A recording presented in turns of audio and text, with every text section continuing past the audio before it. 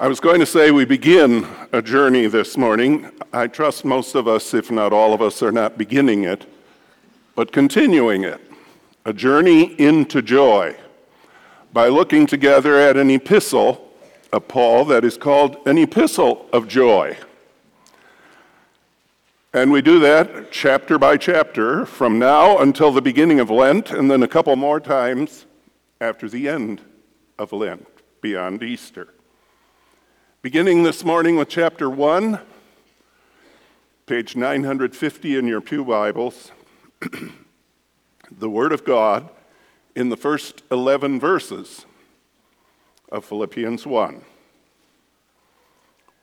Paul and Timothy, servants of Christ Jesus, to all God's people in Christ Jesus at Philippi, together with the overseers and deacons. Grace and peace to you from God our Father and the Lord Jesus Christ.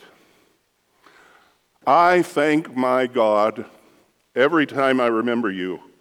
In all my prayers for all of you, I always pray with joy because of your partnership in the gospel from the first day until now, being confident of this, that he who began a good work in you will carry it on to completion until the day of Christ Jesus. It is right for me to feel this way about all of you, since I have you in my heart. And whether I am in chains or defending and confirming the gospel, all of you share in God's grace with me. God can testify how I long for all of you with the affection of Christ Jesus. And this is my prayer, that your love may abound more and more in knowledge and depth of insight, so that you may be able to discern what is best and may be pure and blameless for the day of Christ, filled with the fruit of righteousness that comes through Jesus Christ, to the glory and praise of God.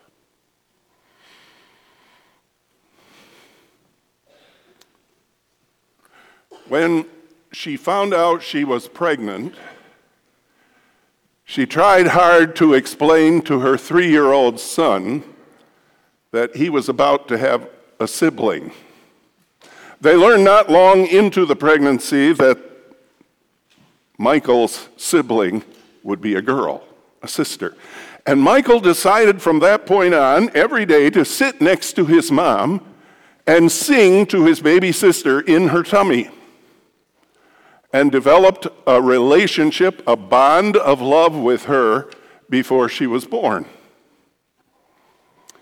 The pregnancy proceeded normally to completion, but when the little girl was born, she was in serious medical condition. She was taken immediately to the neonatal intensive care unit and got worse and worse.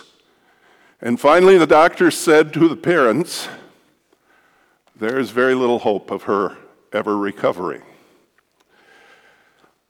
Michael wanted to see his sister, to sing to her, he said, but the rules were that the only children in NICU had to be patients, so Michael was not allowed.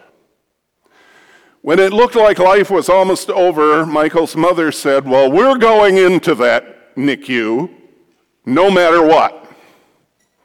She dressed him up in hospital scrubs that made him look, she said, like a walking laundry basket, and took him into the intensive care unit and led him over to the isolette, and he hung on to it and started to sing. You are my sunshine, my only sunshine. You make me happy when skies are gray. And something happened to that little girl. She, of course, didn't know the words or the tune, but she became more alert. And Michael's mother said, "Keep singing, Michael. She likes it." So he did. "You'll never know, dear, how much I love you. Please don't take my sunshine away." The little girl's ragged breathing smoothed out, and she seemed more peaceful than she ever had. And now there were tears running down the cheeks of the nurses. The next day, the very next day, she went home. The article I read it in was titled, "The Miracle of a Brother's Song." The staff in the hospital just called it a miracle. Michael's mother called it a miracle of God's love. And this is my prayer, that your love may abound more and more in knowledge and depth of insight. Not my words, but my sentiment. Words from the apostle of prayer, the apostle of joy, the apostle who wrote letters to so many churches and hardly ever began one without saying, "I'm praying for you all the time." Hard to imagine Paul beginning or ending a day without prayer. But in this particular instance, it's what he prays that is as much a lesson as that he prays. This is my prayer, that your love may abound more and more. Eugene Peterson put it this way in the Message. So this is my prayer, that your love will flourish and that you may not only love much, but well. Love is what he prays for. Not just a kind of a warm feeling for somebody else, not just a kind of an emotional attraction for somebody else, but a deep and abiding and growing commitment to somebody else that is like the commitment of a marriage that has lasted for decades and deepened by the day. Love that is a way of life. This is my prayer, that your love may abound more and more. Love abounding. And abounding, first of all, Paul says, in knowledge. I pray that your love may be more and more in the know. This knowledge is not just the accumulation of more factual data to put into the computer of your brain, but a personal relationship with someone else. It's the difference between knowing who that person is and knowing that person. And such knowledge requires personal contact, a relationship, whether this love is love for God or love for one another. A deepening and thriving and growing devotional life that enables you not just to know more and more about God, but know God more and more. A deepening and thriving and growing relationship with one another that allows you not just to get to know more and more about each other, but to know each other more and more. This is my prayer, that your love may abound more and more in knowledge, that you would be, as Paul would put it, in the know. And I pray that it will abound also in depth of insight. Insight is not just accurate knowledge. It's the ability to know how to exhibit the love you have for someone else in all of the varying circumstances of life. If knowledge is to be in the know, insight is to be in the show. It's to know how to show in our everyday life that we love and belong to the Lord Jesus Christ. It is the ability to know best how to show each other that we really do care. Depth of insight is actually the sense of what is the most appropriate way, the most meaningful way, the most beautiful way to demonstrate my love for you. It's to ask, how can I best show that love to God or to you, where I am, in my office, in my home, in my classroom, in my neighborhood, in my committee meeting, in my business dealings, at the airport, in the bus station, the train depot, in line at the grocery store waiting to check out, at the bank, in my confrontation with an enemy, in my relationship with a friend.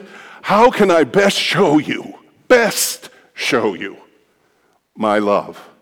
What is the most tactful and helpful and meaningful and personal and gentle and positive and constructive way to show you that love? How? Not just shall I, but how shall I speak to you? How shall I minister to you? How shall I encourage you? How shall I advise you? How shall I correct you?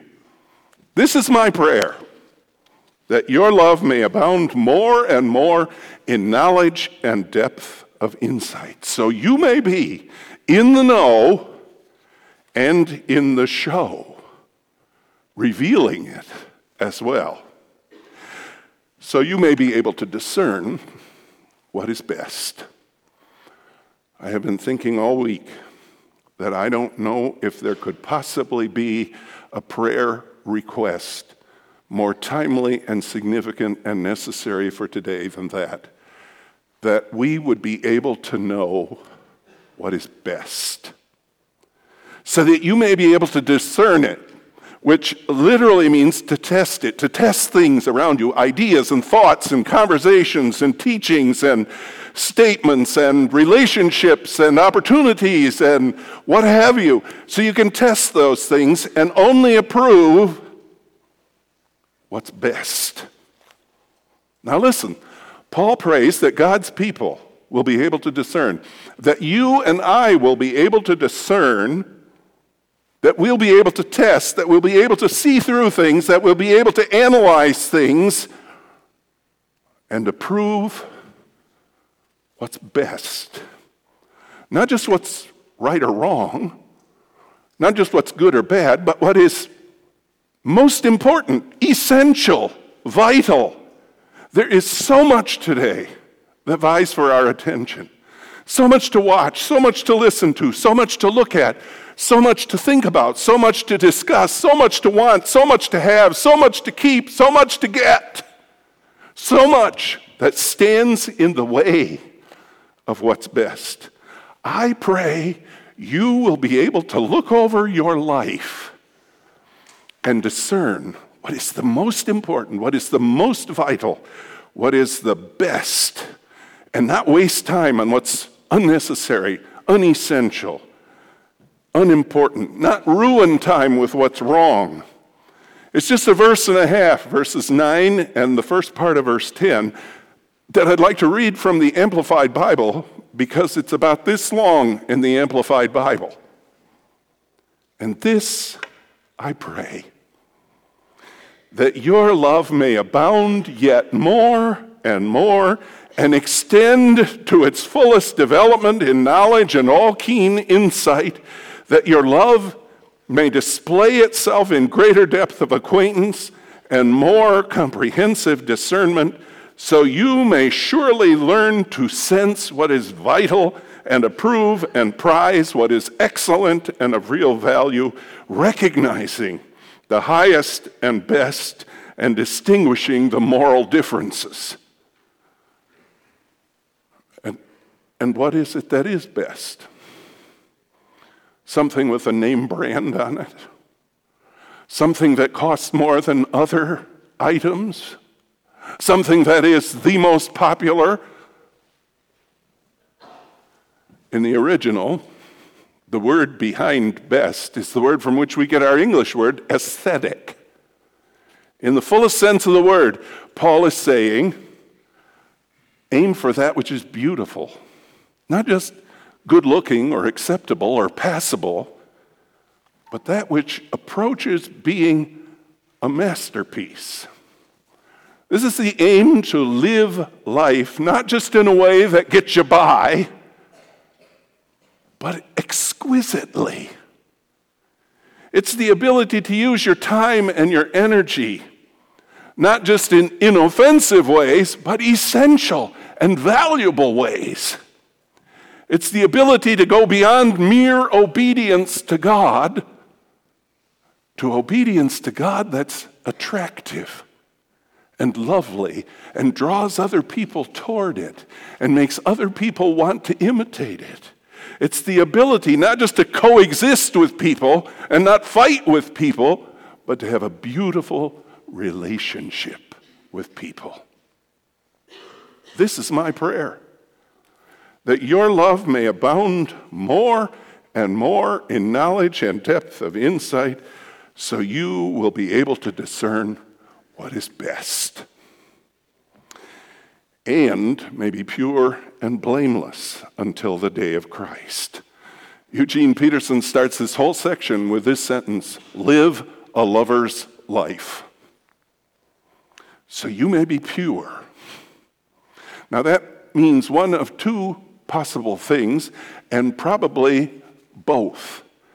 The first idea behind the word pure is something that you can hold up in the sunshine and your opinion of it doesn't change. Live a life that you can hold up in the sunlight and that doesn't suddenly appear flawed and disappointing. Live your life in such a way that you can hold it up in the bright light of the sun and it doesn't fade and lose its glory. Live life in such a way that can be scrutinized and watched and observed. In fact, our lives ought to be, not in a nosy kind of inquisitive, prying sort of way, but live your life as an example of what God can do. Your life ought to be in the light, free of pretense and hypocrisy, imitatable. That's one meaning of the word pure, and the other is something that has been in a sieve that turns around fast until all the impurities are simply thrown out. Live your life in such a way that more and more of what ought not to be there is gone, and there's less and less of what is not glorifying to God. This is not the life of someone who's just trying to get by, but someone who's trying to make the most of every opportunity for the glory of God and the good of others. Pure. Life in the light. And blameless. That is another essential Christian characteristic. It doesn't mean sinlessness. It does not mean perfection.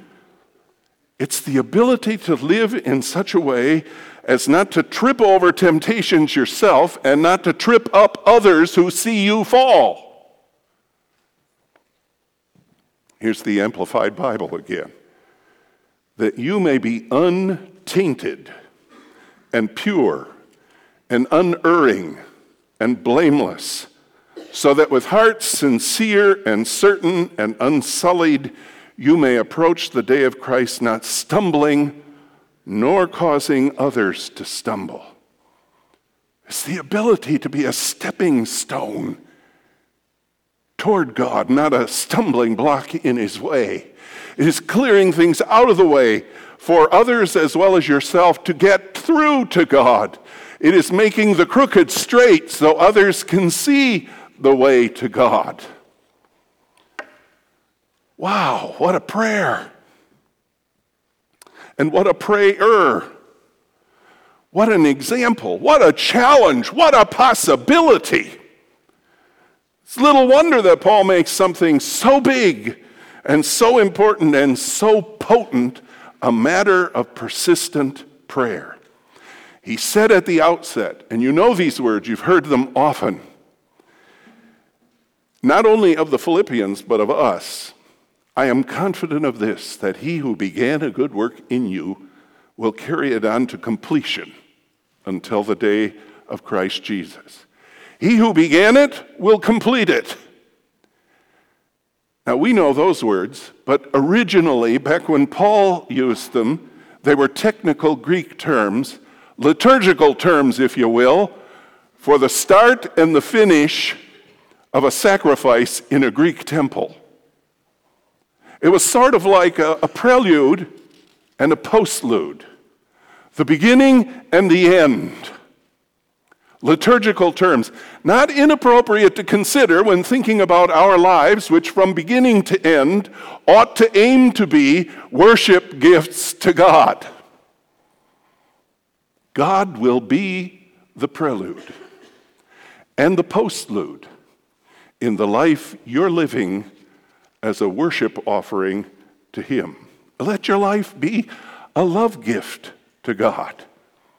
A giving of who you are and what you do to Him who is the beginning and the end of it all for you and in control of everything in between. But without prayer, persistent, personal, joy-filled prayer, the fire is likely to go out under such an offering. So keep it burning, Lord, is what Paul is really praying. To use his very words, may you be filled with the fruit of righteousness that comes through Jesus Christ to the glory and praise of God. That's his prayer. And all God's people say, amen. Let's pray. Father, we pray that our love will abound more and more in knowledge and depth of insight. We pray that you will help us to live lives that are lights guiding others to you, that are pure and free of impurity by your grace, and that are blameless, that don't interfere with your plan or your will or your way, but help others see it better and walk it more faithfully. Lord, help us not only to pray this prayer, but to be your answer to this prayer. In the name of Jesus, we pray. Amen.